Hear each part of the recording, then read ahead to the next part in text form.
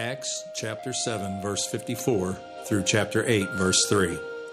Now when they heard these things, they were enraged, and they ground their teeth at him. But he, full of the Spirit, gazed into heaven and saw the glory of God, and Jesus standing at the right hand of God. And he said, Behold, I see the heavens opened, and the Son of Man standing at the right hand of God. But they cried out with a loud voice, and stopped their ears, and rushed together at him. Then they cast him out of the city and stoned him. And the witnesses laid down their garments at the feet of a young man named Saul. And as they were stoning Stephen, he called out, Lord Jesus, receive my spirit. And falling to his knees, he cried out with a loud voice, Lord, do not hold this sin against them. And when he had said this, he fell asleep. And Saul approved of his execution. And there arose on that day a great persecution against the church in Jerusalem. And they were all scattered throughout the regions of Judea and Samaria, except the apostles. Devout men buried Stephen and made great lamentations over him. But Saul was ravaging the church, and entering house after house, he dragged off men and women and committed them to prison. Good morning. How are we doing this morning? Man, that last song lights me up, right? Praise the Father, praise the Son, praise the Spirit, 3 in 1. We're glad you're here hanging out with us at Genesis. If this is your first time with us, we're especially thankful you're here. I would love to meet you at the end of service. My name's Mike. I'm one of the elders. I also have the honor of standing up here most weeks and sharing from the scriptures. And so I'm excited to do that with you this morning. And I would love to meet you at the end of the service if you would like to do that, just to get to know you. But we're glad you're here. Thankful that you're hanging out with us today. I'm going to name 4 names and see if anybody in here knows. Like, these 4 people have something in common. Let's see if anybody in here, I might have a prize for you if you could get this right, all right? Let's see, all right? Here's the 4 names. Crispus Attucks, Daniel Hoff, Joseph William Guyton, and Robert Moffett Losey. Anybody got a guess for me? They are all men. That is a correct answer. That is not the answer I was looking for. They are all men. That's a good one. Anybody else got anything for me? They are not martyrs, but we're closer. What's that? Somebody in the back, what'd you say? They are not from the Bible. Those are very English, British type, American type names, just so you know. But that was a good guess. I like that guess. Man, I was going to give a Krispy Kreme donut away if anybody could come up with it. All right, so let's start with this. Here's the first thing they have in common. These are 4 American soldiers. All right? And here's what they hold in common. These are the first men to die in the Revolutionary, Civil, World War I, and World War II on behalf of our country. These 4 men gave their lives for our country, but they were the first ones to die in each of these wars. You can go look up their names and just study a little bit about them, but they all lost their lives, and their death didn't mark the beginning of the war, but it really marked the beginning of American soldiers, American men and women who laid down their lives. Just this last week, we honored Memorial Day and thought about, hopefully you paused at some point in time of day and thought about the lives that were given for the freedoms that we have and had a moment of thanksgiving for the sacrifice they made for our freedom. And so these men are among them, but they were the first to die in each war. Well, this morning, we're going to talk about another first death, another person who laid down his life, and he was the first. We were reading this and wrestling with the story of Stephen, who is the first Christian martyr. Now, in our context, we use the word martyr as a word that means somebody who dies for the cause of their faith, who lays down their life, very specifically in Christianity, for the gospel, who is in the passion of loving Jesus, ends up sideways with a group of people, and is killed because he or she will not deny Jesus. He is the first. Christian history has thousands, if not millions of people over the years who have died for their faith. And history is telling us that more people are dying now for the cause of Christ than at any time in history. In fact, the statistics tell us that more people died in the 20th century for the cause of Christ than the first 19 centuries before that, and more people have died for their faith in the 21st century than died in the 20th century for the cause of Jesus. There are more people becoming Christians, and at the same time, there are more people who are dying for their faith. And I would challenge you, if you're a follower of Jesus, to gain access to some place that is telling you about the martyrs. Fox's Book of Martyrs. There's an old book that came out called Jesus Freaks. There's several other books out there. There are websites that will tell you, from Voice of the Martyrs is probably the best one. I get an email every Friday telling me stories of people who have either died or who are being persecuted for their faith and asking to pray for those people. And so there's ways to do this. But the word martyr, as we study it here, is a word that became associated with people who gave their lives for the cause of Christ. But it's a really interesting word because in the Greek, in the original language that the New Testament was written in, the word martyr actually is the word that just means a witness. In Acts chapter 1, verse 8, it says, "You will receive power when the Holy Spirit comes upon you, and you will be my witnesses." The word there is martyrs, martyrian, martyrs. So the word martyr in the text means somebody who is a witness. But what happens is the early church came to understand that living for Jesus during the reign of the Roman Empire, living for Jesus during the persecution that broke out here in Jerusalem under Judaism, who was attacking Christianity, that they were getting shot from all sides, and to stand faithfully and to be a witness for Christ meant putting your life on the line. It meant giving up everything for the cause of Christ and realizing that you were living for something that was bigger than yourself. And so this morning we encounter Stephen. And he becomes the first, but he's not the last. 2nd century Christian bishop, a guy named Tertullian, a quote is associated with his name that says this: "The blood of the martyrs is the seed of the church." What he is saying is basically this, that throughout Christian history, early in Christianity, first 200 years, this was definitely true. But it's been true for every century since then, that the more the culture hears the message of Jesus and the call to leave your own idols and leave your own little gods and to pursue Jesus, the more the culture hears that and becomes angry and seeks to stomp it out by persecution, suffering, beatings, and eventually taking the life of Christians. The more that has happened, the more it has caused the gospel to explode and spread. And so the larger quote that Tertullian said that really gleans this, the blood of the martyrs, the seed of the church. He wrote this in his book, Apology, that was a defense of Christianity in at the end of the 2nd century. He says this: "But do your worst." He's speaking to those who want to persecute and kill Christians. "Do your worst. Rack your inventions for tortures for Christians. It is all to no purpose. You do but attract the world and make it fail the more or fall the more in love with our religion. The more you mow us down, the thicker we rise. The Christian blood you spill is like the seed you sow. It springs from the earth again and fructifies the more." In other words, he's saying the blood of the martyrs is the seed of the church. Go for it. Take our lives. What you will do is you will cause Christianity to explode. This is what I'm convinced of. I'm convinced that Satan has figured out. He still pushes the world to persecute and kill Christians, seeking to cause them to cower. And in some places, it's awful. We have brothers and sisters right now this morning who, as they gather, do not know whether or not somebody will walk in their church, burn the building, and kill the people inside. We do not suffer under that. We do not have that threat.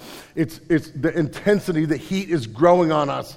But I really believe that Satan has really figured out that the best way to make the church unfruitful is not through persecution, it's through prosperity.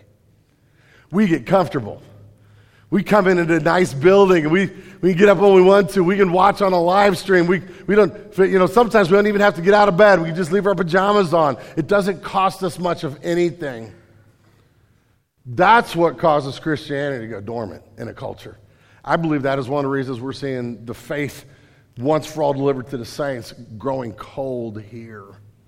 Christianity is not spreading in our context, but around the world, and especially in the places where the persecution is the hottest and people are dying for their faith the most, Christianity is exploding. Sub-Saharan Africa, the Middle East. One of the biggest hotbeds for the growth of the gospel right now is in Iran, who is always in the top 3 of the worst countries to live in as a Christian. They are sending missionaries all over the Middle East from Iranian churches to other Muslim peoples. They tried to kill Christianity in China, closed the doors, and they estimated there were just a few million Christians. When they opened the doors again, it was hundreds of millions. They have no idea how many people, and there are estimates that by 2035, the Christians will outnumber the non-Christians in China. And the government is responding right now by going, let's kill more. The blood of the martyrs, the seed of the church. There is a call in this story this morning as we wrestle with it to understand that this idea that we call Christianity is a call to something deeper than maybe what we make of it. What's happened in the story, we're working through, if you're a guest, we're working through this book called Acts. It is a story. It's a narrative. It's a giant story that starts 50 days after the death of Jesus and resurrection of Jesus, and is going to take us through the first 30 years of the spread of Christianity. And what's happened so far is that God has gotten everybody out of trouble. There's been moments where danger was coming. And so first we had Peter and John, who were kind of arrested and brought before the Sanhedrin, which is kind of the Supreme Court of the day, and they just warned them, no more preaching. And they went out and they went right back to preaching Jesus, making much of Jesus, making Jesus known in the city of Jerusalem. A little while later, the whole 12, these 12 followers that we call the apostles, were all brought before this same tribunal. They were arrested, but God in his glory chose to let them free. And in the middle of the night, he opens the jail door, they leave, and they go right back to the temple and they start preaching again. We talked about this. I don't know that I would do that. I would be like, hey, I'm free. I like my life. I don't want to get beat up. I'm going getting out of town. But they go right back into the center of everything where the biggest crowds are, and they start making much of Jesus and reminding these Jewish people that Jesus is their long-awaited Messiah. And as they are preaching Christ, people are coming to faith in Jesus. The church is growing. The gospel is spreading in this city. But up till now, everything has happened in Jerusalem. They rearrest them, bring them, and they beat them up. They whip them and beat them up. And what we have here is the story that the apostles leave. They threaten them with their lives. And there's this one man who stands up and says, it might not be a good idea to kill these guys. You may cause more problem than you want. And so they beat them up, and the apostles leave. But when the apostles leave, what you see is that they leave rejoicing that they have been counted worthy to suffer for the cause of Jesus. But they left. And so you're reading Acts, you go, oh, this is the way God works. You might get roughed up, but eventually God's going to set you free. Jail doors are going to open. You're going to get out of this, right? And then along comes this guy named Stephen. We're told in Acts chapter 6 that he's a man who's full of the Holy Spirit. He is made one of these early leaders of the church that becomes responsible for the care of widows in the congregation. He is a man who just has power. We find out that he is preaching in a Greek-speaking Jewish synagogue in Jerusalem. And people are coming to faith like crazy under his preaching and teaching in the synagogue. But they bring him before this Supreme Court. They charge him with some crimes against the Old Testament law. And John Park, one of our elders, so beautifully explained to us how Stephen stood in front of these and with the glory of God on his face shining like Moses in the Old Testament, opened the whole of Scripture and showed how all of Scripture leads to the Lord Jesus Christ. And at the same time, reminded them that every step of the way when God raises up deliverers, the Jewish people as a whole rejected them. With Joseph and Moses and now they stand in line because the ultimate gift that God had sent as a deliverer was Jesus, but they were the ones who had killed the Messiah. He just boldly looks at these people and says that. And you're reading the story, you're like, all right, how's God going to get this guy out? How's God going to solve this one here? Like, there's got to be a trick. He's trapdoor, right? He's going to get set free. And these people get angry. They gnash their teeth. They start shouting out. They bull rush him, this mass rush. They grab him and throw him into the streets. The Sanhedrin does what they do often. They decide they don't want a public execution like Jesus for the world to see.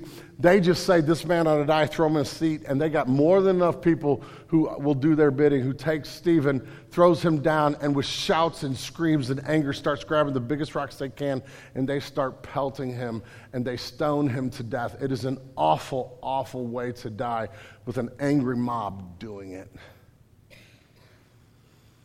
And then it tells us that Stephen fell asleep. That's a beautiful picture of dying in Christ. But it means he died. There was no rescue. There was no get out of jail free card. Do not pass go. Do not collect $200, right? There's a bloody, beaten, dead man in the street. It leads to a persecution. Meanwhile, devout men, chapter 8, verse 2 tells us that devout men, followers of Jesus who were willing to risk their life, come grab Stephen's body, because the plan from their perspective was to leave his body in the street is a sign of stop preaching Christ. Devout men come and bury the body of this first martyr. And a persecution in Jerusalem breaks out. What we find from the text is very interesting, that two fires are lit in this story. There are two fires that burn all the way through the rest of the book of Acts. These two fires burn past Acts into the first century, into the second century, into all of Christian history, and these two fires are ablaze today in the world. The first fire that is lit is the fire of persecution. Jesus warned us, if we really want to live for Christ, if we really want to honor him, we will have enemies. And he told us that we will have enemies, and our call with our enemies is to love our enemies and to pray for our enemies, not to go to war with our enemies. I'm not sure we understand this in our current cultural context of Christianity. I think we see people on the other side as our enemies that we are to fight against instead of people who need the gospel. But here's the early Christians. I understand they would have enemies, and they were to love and pray for those enemies and reach those enemies with Jesus. And they kept doing it. And so this fire of persecution breaks out, and it just keeps going and going. And there are stories all through church history of people who are dying for their faith. But it's not just that they die, it's how they die. That these people go to their death like Stephen. Look at the beauty in this story of Stephen going, Father, forgive them. He sounds like Jesus, right? The last two phrases out of his mouth sound exactly like Jesus dying on the cross. He looks like Jesus in his death. You know why? Because he knew Jesus. Christ is transforming his life and leading him to this point. And the fire of persecution, he ends up giving his life for the cause of the gospel. First Christian martyr. And it lights the fire of the gospel to the nations, to the ends of the earth, to all peoples. That's what happens in this text. It's one of my favorite passages, even though it is so hard, because the stuff that is, like, there are little themes, and I'm going to tease these themes out. I'm going to get them. Can't preach the whole idea of the theme, but I'm going to tell you what goes, because there is so much in this story that creates the sightline for these two fires. And what God does here is just nuts. But Stephen's dead.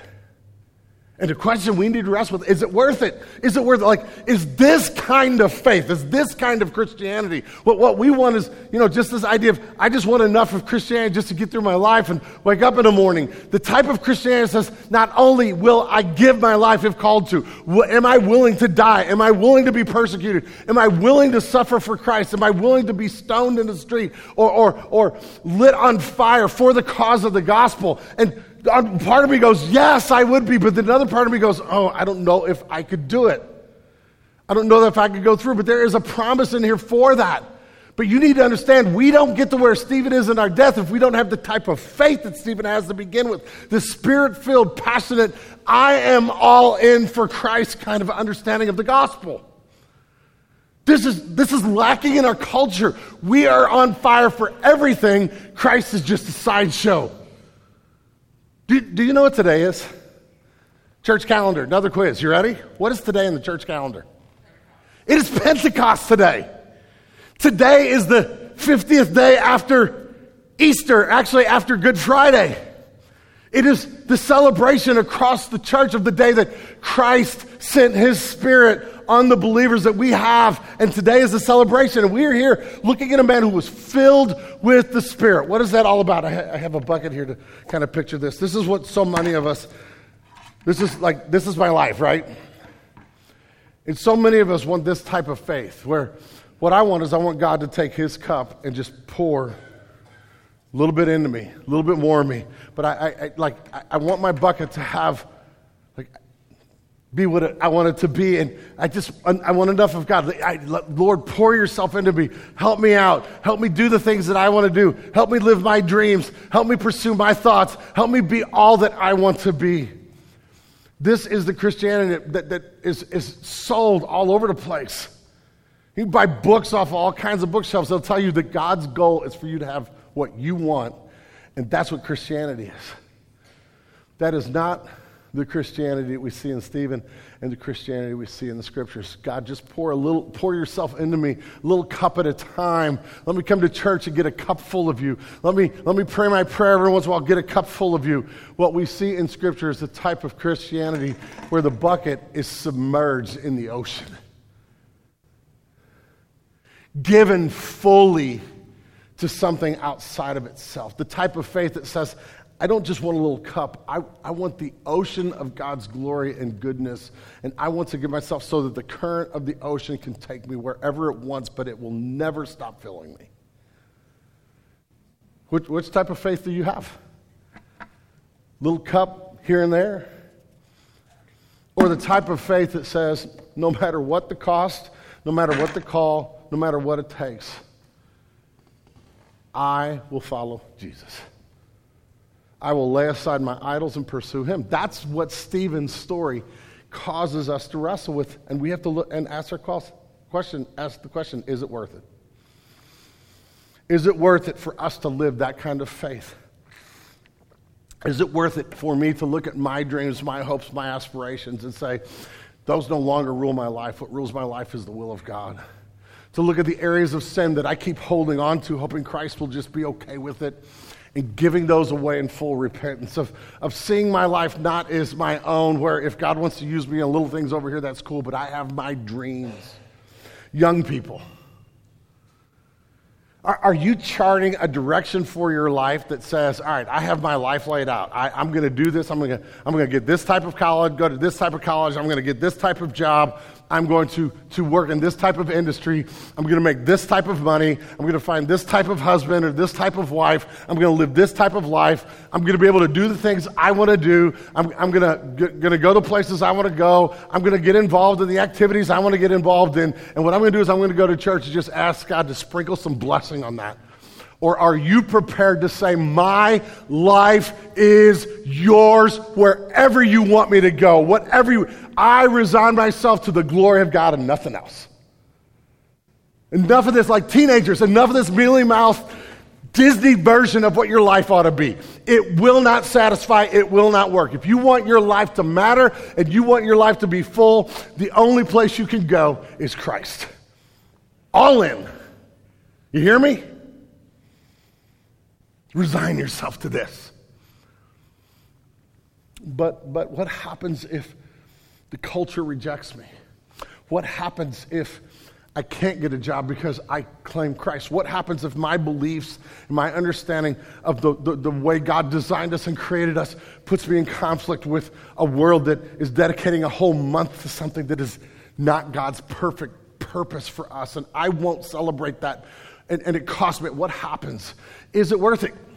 Is it worth it to live this kind of life? Is it worth it to end up even bloody and dead in the streets? And what Stephen's story does is it gives us little hints, little clues that says, yes, even if it ends here, it is so worth it. Christ is so worth it. You hear me? All right. Amen? Is anybody in here, am I it? I hope not. And when I say am I it, I'm telling you, every day, the old dead me wants to grab the bucket and pull it out of the ocean and live my own desires. Is it worth it? The answer is yes. Yes. And here's bloody Stephen, but there's some clues, beautiful clues in this text. And that's what I want to point out. I want to show you that just like Christ, he was not unfaithful. Jesus was not unfaithful to Stephen. You're like, but he died. Yes, he died. But he was beaten bloody. Yes. but it was stones and it was horrible. Yes, and look at what happened. He was not unfaithful. And if God were to open heaven and let Stephen stand before us, we were to say, Stephen, what do you think? He would be declaring to us clearly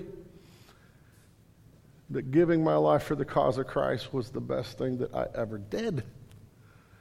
But you don't get there just dying, you get there living. And so what happens in this story gives us hints.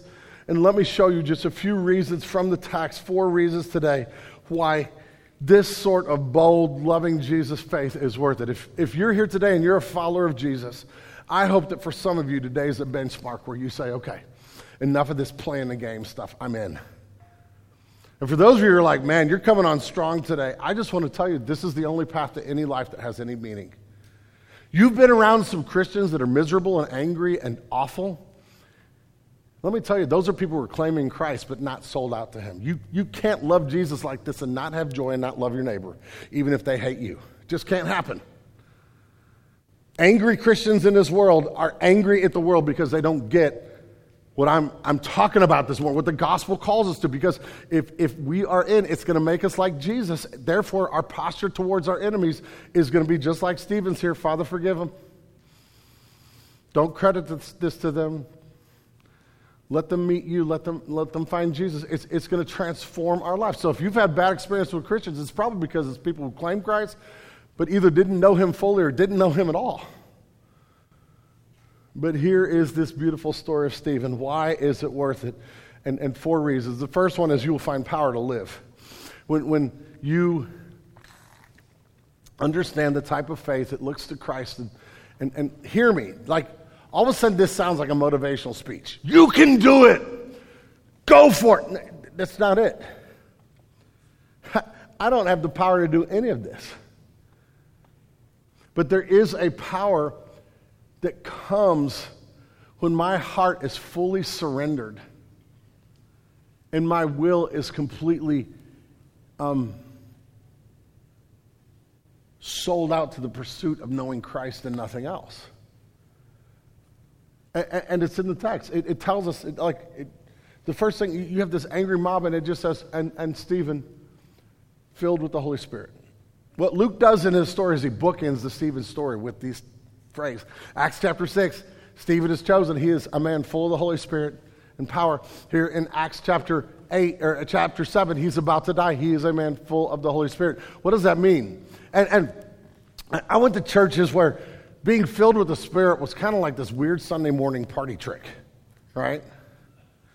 Like, and for a lot of us, we grew up in congregations and groups who were kind of afraid of, like, it's in the Bible, I want to be full of the Spirit, but every time I go to church that talks about being full of the Spirit, people are playing tambourines, dancing through the aisles. You got some crazy lady running through the crowd with a flag, and you got people on the floor barking like a dog, and I don't know what to do with that. Well, that is not really what's going on here, okay? And I do think there is an experiential aspect of being filled with the Spirit. Don't mishear me. These people leak. We see it in the Scripture. They're filled with the Spirit in Acts 2. They're filled with the Spirit again in Acts 4. There's this continual pursuit of all of the Spirit filling. But that Spirit comes with an empowering. And so I already quoted Acts chapter 1, verse 8. Jesus is speaking to his disciples and tells them what's going to show up in their lives when they're filled with the Spirit. But it is the power to live for Christ and to honor him that shows up. He says, you will receive power when the Holy Spirit comes upon you, and you will be my witnesses. To Jerusalem, Judea, Samaria, the ends of the earth. You will receive power. You will be my witnesses. So hear this. What happens, what very clearly happens in the text, which is echoed in the entire book of Acts, is that when people are filled with the Spirit, what it does is empowers them to live out the Christ life. It shows up in character and fruit, transformation. It is the type of feeling that gives people joy in the midst of craziness. It's the type of feeling that allows us to live peaceable lives even when the world is screaming at us, and is the type of feeling that will propel us into our neighborhood and to the nations with the beauty of Christ, to be witnesses. That's what it means. Like, I don't know about you, but I struggle sometimes with, I see all this power, promise, and I don't experience it in my life. And is the problem the Scriptures? Is the problem me? Is the problem Jesus? And I think a lot of times it's because the problem really is that we expect the Holy Spirit to be about an emotion in a moment instead of an engine that sends us. That the Spirit will cause me, being filled with the Spirit will lead me as I submit myself, will lead me to seeing my life as being lived for something other than me. And so you gotta see the story, right? Pay attention to what's happening in this story. Being filled with the Spirit, Stephen proclaims the beauty of Jesus to the Jewish Supreme Court, highest possible people. They, in the story, the first verse of our text says they are grinding their teeth and angry, and they come rushing at him. This is at least 70 people and probably a lot more who are in there observing this. They come bull rush Stephen, and they grab him. And as they are rushing him, what happens with Stephen? He is allowed, Jesus does this. He peels back the layer between heaven and earth. The invisible world that we can't see. He peels it back, and the gaze of Stephen gets off these people who are rushing at him. He looks up and he sees Christ and the glory of God. He sees something that when Moses saw it in the Old Testament, he could only see the backside, a little bit of God's glory, and Stephen sees the glory of God, and he is compelled by this. And it becomes all-consuming, and he resorts to responding to this moment with these beautiful words, last prayers of, Lord, receive my spirit, Lord, don't hold against it. They take him in the street, and it is an angry mob. You have to picture what is going on here is this angry mob who is so angry. They are destroying this man. And there is a beautiful, hopeful peace about him. Do you see it? Do you see the contrast between the man who's dying for his faith and the people who are killing him?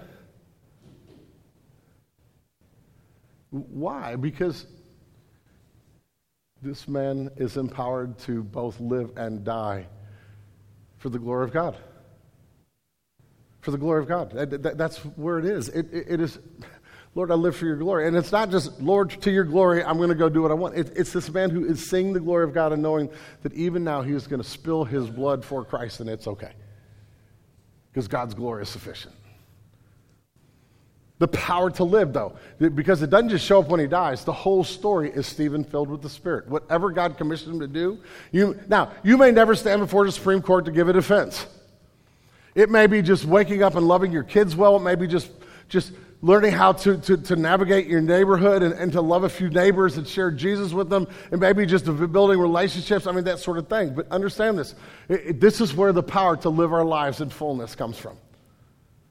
It comes from a faith that says, man, I'm holding on to Jesus. There's nothing more. This is where the power to experience the glory and beauty of Christ happens in us. That there is power, and it is worth it. It is so worth giving all of me to all of Christ, because this is where you will experience that sort of power in your life.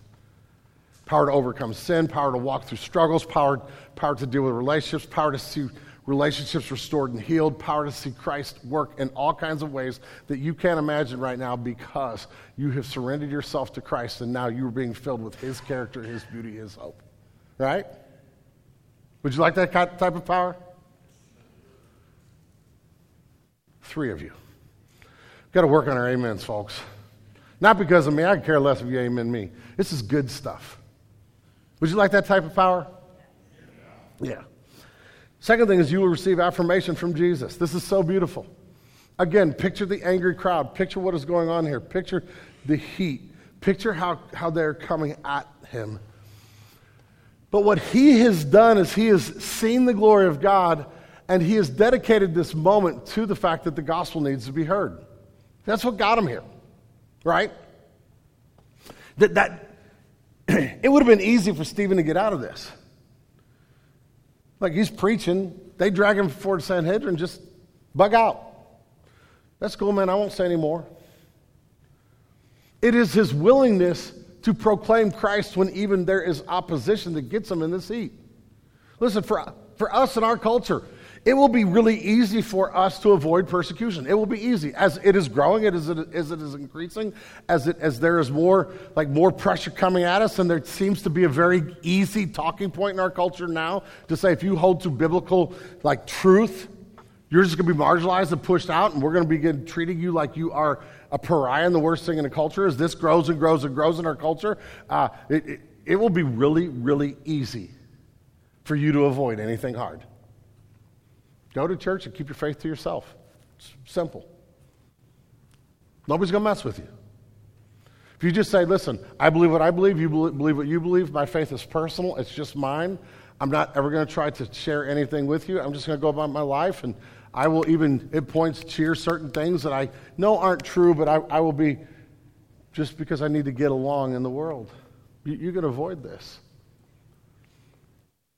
He is one against the world this moment. But see Jesus standing. See him looking up into heaven. Now, if you're a student of the Bible, you realize in the New Testament that all the texts about Jesus in heaven show him doing what? He is always seated at the right hand of the Father. Jesus is always seated at the right hand of the Father. He's never standing at the right hand, he's seated. What this means is he sat down because his work is done. Jesus said, I gave my life. The penalty for your sin has been paid. Anybody who trusts in me will come to me. I'm out. It is finished. I'm done. I've done all that I have to do to secure redemption. But this room is the throne room. It is the room where God rules and reigns with Christ at his right hand, and he is both our Redeemer, but he is the judge of the universe. And the crowd has judged him. The crowd has said, you are guilty of blasphemy. We're taking your life. You can't say this sort of stuff. And he has this angry mob who in unison are accusing him and telling him he has done what is wrong. And at the same time, Christ stands to welcome him. We're being told in this moment that you need to get on the right side of history if you want to get along. And I'm here to tell you this morning, there is only one right side of history, and it is the side of Jesus standing to receive us. That's it. You get it? This is hard. But why? Because we need to be arrogant and prove that we're right? No, because our neighbors who hate will turn to hating us. This crowd who is stoning Stephen, their only hope is the Lord Jesus Christ.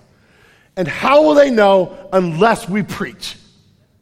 How will they know unless they hear? How will they know unless our lives are just saturated with the saltiness of Jesus and our lips are filled with the desire to make him known? You can acquiesce to the culture. Christ will stay seated and you will gain the approval of the crowd, and they will spend eternity separated from Christ because there will be a day where he stands again in judgment of them. And if they don't hear and know, they have no hope. And so here Christ stands in approval. Stephen says, receive me, Lord Jesus. And Jesus stands to welcome him into glory. It is worth it because the affirmation of Jesus against the cries of the world is so worth it. It is way better to hear what Jesus says in Matthew 25:21, where he looks at his followers and he says, well done, my good and faithful servant. Come enter into the joy of my salvation. Those words are better than any accolade, any fame, any position, any value, any being written up in a paper or people retweeting and liking your Instagram and Facebook. The word of Christ standing to affirm and welcome you into his glory is better than all of that. It is worth it. Third reason is because Stephen gets dying grace. He gets dying grace. And I don't have to preach this out. You see it. I've been with all kinds of believers of Jesus when they were near or at or even going into heaven. And death just becomes this beautiful portal into the presence of Christ. Saying, I don't think I could die that way. Don't worry about that. Just live for him. He'll take care of what it means to give you dying grace. You don't get dying grace until you die. Don't worry about dying grace at death. Live in the beauty of the grace now, and he will meet you in your death in a very beautiful way. It's just true. And the last thing I want to tell you, and I had to get to this because I need to spend a few minutes, is not only is it worth it because you get power to live and because you'll receive affirmation, the glorious standing, welcoming you affirmation from Christ when you trust in him and live wholeheartedly for him. You will have dying grace. By the way, I love two quotes. I'm going to hit them on this point before I go to the next one. First of all, I love what Woody Allen said this about death. He said, "I'm not afraid to die. I just don't want to be there when it happens." And then you have a quote from Jim Elliot, missionary, who says this: "No man is a fool who gives up what he cannot keep to gain what he cannot lose." That's dying grace. By the way, he wrote that the day before he was martyred for the faith in South America in his journal. No man is a fool who gives up what he cannot keep to gain what he cannot lose. But the fourth thing is this: you will leave a legacy that matters. What happens when we say, man, I'm all in, I'm going to live for Jesus. My life is a broken life, but the gospel has transformed me.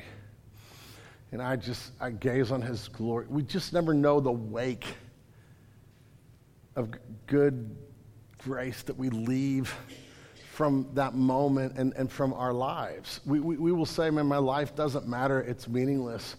And you just never know. And so here's Stephen dead. Everything I'm about to tell you that is in the text, his earthly life, he has no idea. Now, does God give him a glimpse from heaven? I don't know. I don't know. But this text is crazy and beautiful. Two fires light. And the guy who lights one of them is this guy named Saul. Saul is standing over the body, holding the coats of those who are throwing the stones. So he's keeping his hands a little bit clean here, but he doesn't keep it clean for long. But he is giving approval. Saul then starts ravaging the church, and he becomes the spearhead. Who is this guy, Saul? Well, in this moment, what we have is this man who is literally the equivalent of the bagman for the mafia for the Sanhedrin. That's what he is. Let's not mince words. He is the guy who has been sent out by the Supreme Court. The Supreme Court doesn't want to be the ones in the street. Like, they don't want to come under pressure. They don't want to come under scrutiny because they just say, this guy ought to die. Next thing you know, people are killing him with stones. But Saul, this cat Saul, who has massive aspirations to be included in this 70, who has massive desire, man, he is a Jew of Jew. He is all in on this stuff. He is standing there giving approval and holding the coats and making sure it happens. And then he's the one who starts going on behalf of this Jewish Supreme Court, hunting Christians down, going from house to house in the text. That's who he is. And what Luke does, Luke in his writing, this guy who wrote this book, okay, Acts was written by this guy named Luke. What Luke does in his writing is he introduces people in a moment, and those who know the story go, I know who that guy is. I know who that, like, he did this with Barnabas, and here's Barnabas. He sold a piece of ground. And you're like, but Barnabas is going to show up. He just introduces him, gets him out there, and here's Saul, and Saul is on the wrong side of this story, right? He's on the wrong side of the story from our perspective. Any Star Wars fans here? Anybody like Star Wars? Again, only 3 of you. It's amazing. It's the same 3 people every time I ask a question. If you're not familiar with this, I got to set this whole thing up because there's a little illustration just to get give a moment of pause for you to think about some of the stuff. But in the Star Wars, the way the Star Wars movies came out, if you're not aware of this, and you've been living on, up in Iceland for the last, the first 3 movies are actually the second 3 movies. All right, so in terms of order they came out, episode 4, 5, and 6 came out. Episode 4, 5, and 6, we met this guy named Darth Vader, and Darth Vader is not a good guy.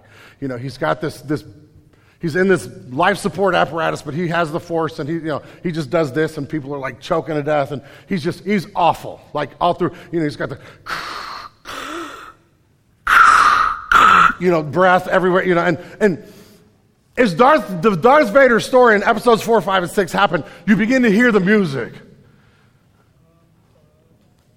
Dun, dun, dun, dun, dun, dun. Like the whole Darth Vader dark side of the Force, and where you hear it, you're like, ooh, boo, bad guy, right? And if you're familiar with the story, what happens, and spoiler alert from 40-something years ago, the first 3 movies are actually about the redemption of Anakin Skywalker, who is Darth Vader, okay? So you have this whole trilogy of movies where Darth Vader's a bad guy, but at the very end of the last movie, he gets turned and saves his son's life and all that kind of stuff. Another spoiler, sorry if you haven't seen it, but there you go. But you despise until the very end. You're like, I hate this guy. What am I supposed to do with this? But he saves the day and saves his son, and there's this whole moment where, he turns back, and yes, there was good in him and all that kind of stuff. But then what they did is they said, we really feel like the audiences need to know the backstory, and more important, George Lucas says, I like money. And so he made the first 3 movies that told the prequel. And the whole story is about Anakin Skywalker before he turns to the dark side. And he's got the Force and all this sort of stuff, even as a little kid. And the first time we meet Anakin, and this whole story is getting us to here, okay? First time we meet Anakin, he is this little kid living on this weird planet, and he drives this speeder, and he wins this race, and they realize he has the Force and all that kind of stuff. And you were watching this little kid, and you're like, he's so dang cute. I want to like him, but I know where his story goes, right? And in one point, because there are very few moments of brilliant movie making in the first 3 movies, just so you know. But one of the points where they did have a moment of brilliant movie making is there's a moment where Anakin Skywalker is standing right outside of his mom's house by himself. Now, everywhere you hear Darth Vader, it's the whole orchestra. Dun, dun, dun, dun, dun, dun, dun, dun, dun, dun, dun, right? You get it with me? And I'll stop singing. They will not. I got one little bit here, but sorry. Here's Anakin, this little kid who's so dang cute. And what they do is in the backdrop, one violin.